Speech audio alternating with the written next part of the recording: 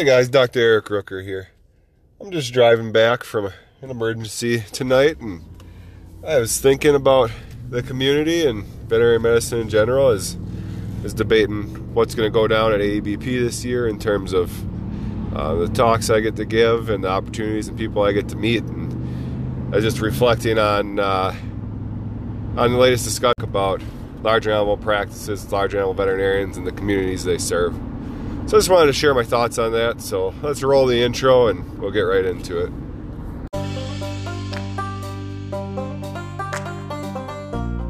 So the real challenge is, how do veterinarians like us, who don't have the time, resources, or financial backing of a multi-million-dollar company, who are faced with irregular work schedules, on-calls, and emergencies, how can we facilitate our own personal and professional growth so we can continue to offer superior service to our clients while still remaining competitive in today's market?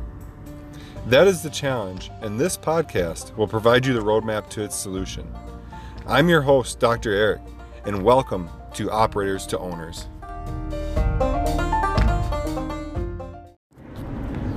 Welcome back, OTOers. I've been really excited for the last couple weeks here, couple months here. Been amping up here. We've got the Facilitating Owners Mastermind coming up on September 11th here, and then I get to give 3 different talks down at AEBP, so been kind of getting all the final preparations done for that, and now we're kind of down to practicing that framework, getting those talks all kind of dialed in for everybody, and it's been going pretty darn well. I've been just really excited to get down to St. Louis and meet and network with some people, meet some of you OTOers, learn a little bit of continuing education stuff. I'm going to kind of focus on practice management personally. That's part of my intentional growth program for this year. So I'm going to attend most of those talks, not so much scientific CE probably, but I've been really excited for it. This is going to be my first conference in, I believe, 6 years since I was in veterinary school.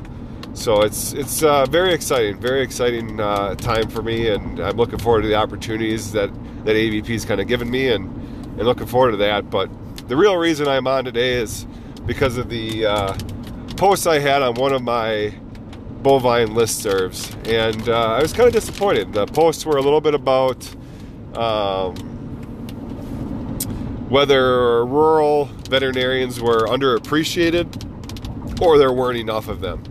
And it was more a little bit about the communities themselves, whether the communities actually underappreciate a rural veterinarian or whether there was more need for rural veterinarians. And I guess I was kind of disappointed because there was a lot of different comments there. I think there was over 150 comments on that particular post, and not as many as I would have liked were positive. And I guess I was just feeling pretty excited, really ramped up to meet my peers and have people with similar mindset, and it just seemed like there was a lot of negativity on that particular thread, and I guess I just wanted to kind of talk about that today. So for me personally, is every herd check, is every sick call, is every emergency a real big treat? No, not really. But about 2 or 3 years ago, I kind of realized that taking things negatively is not really not super helpful. And I kind of adopted an abundance mindset, and this was kind of introduced to me by my mentor here at my practice, and he kind of said, what's the point of focusing on the negative? And ever since then, it's really helped me kind of look at my career a little bit more positively. Now, I'm not going to tell you that I'm getting excited every time I'm getting a late night emergency or anything of that nature, but it does help me day to day, and it definitely helps put things in perspective. And there's kind of this concept that people use a lot of times in relationships or even in business, where you kind of get this begets concept. So if you think about something negatively, you tend to see more of the negatives. So like in a relationship, if you're thinking negatively about your spouse and the way that they have treated you lately, you tend to see more things that are negative in terms of the way they treat you. Similarly, if they've been treating you really well and you feel really, let's say, loved, you're going to notice more positive things about them. That can happen in business too.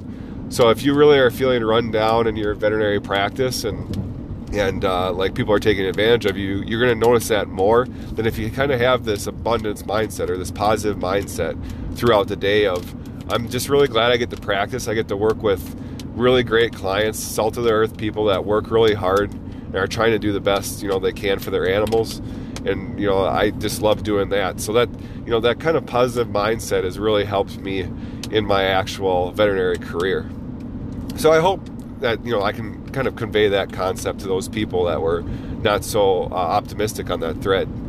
And the other thing that I kind of talked about, and I did post on this thread, so this isn't, new novel thoughts here. This is just me elaborating them verbally. But the other thing I talked about is we need to educate our clients and really set expectations. And I think communication is key in business, relationships, anything you talk about. And I think a lot of times we under-communicate as veterinarians and don't set clear expectations for our clients, and we don't set lines in the sand that make things very clear to them. And a lot of times I think that can be a challenge for us and for our clients. And when we're educating clients, we need to educate them about not only this is what we want you to do in terms of have these facilities, or you need to bring your animal in because of the lack of facilities and things like that, but we also just need to convey to them why that is. I think a lot of times when I've conveyed to clients, hey, I can't check this cow here because it's not safe, a lot of times they're very acquiescent to that. And the other thing is we just got to be okay with saying, no, I will not do that. I can't do that. And we as practitioners have to realize we have to do this for 5, 10, 15, 20, 30 more years. And putting yourself in that dangerous situation just to get that one pregnancy check done, or done a little bit quicker, or check this one cow, it's just not worth it. We need to clearly convey to our clients that we can't do that and why we can't do it, and what needs to be done to resolve it so that we can help them.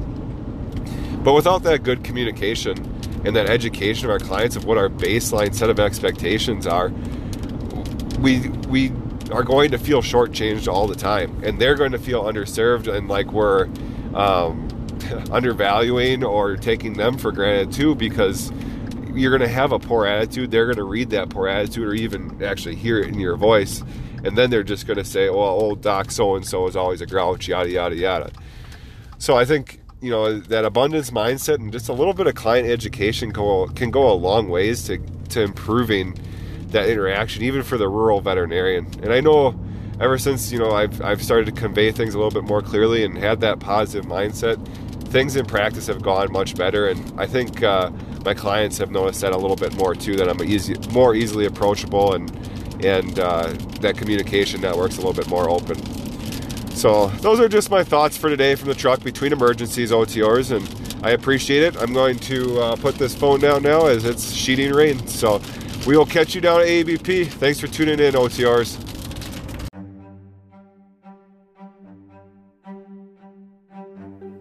If you like this content, please like, share, and comment below. We want to get our message out to as many people as possible. So tell a friend, a colleague, or acquaintance about our content too. If you want more content, you can join our Facebook group at otovets.com/Facebook-group for daily content and podcast release updates. Thanks for joining us today, OTRs.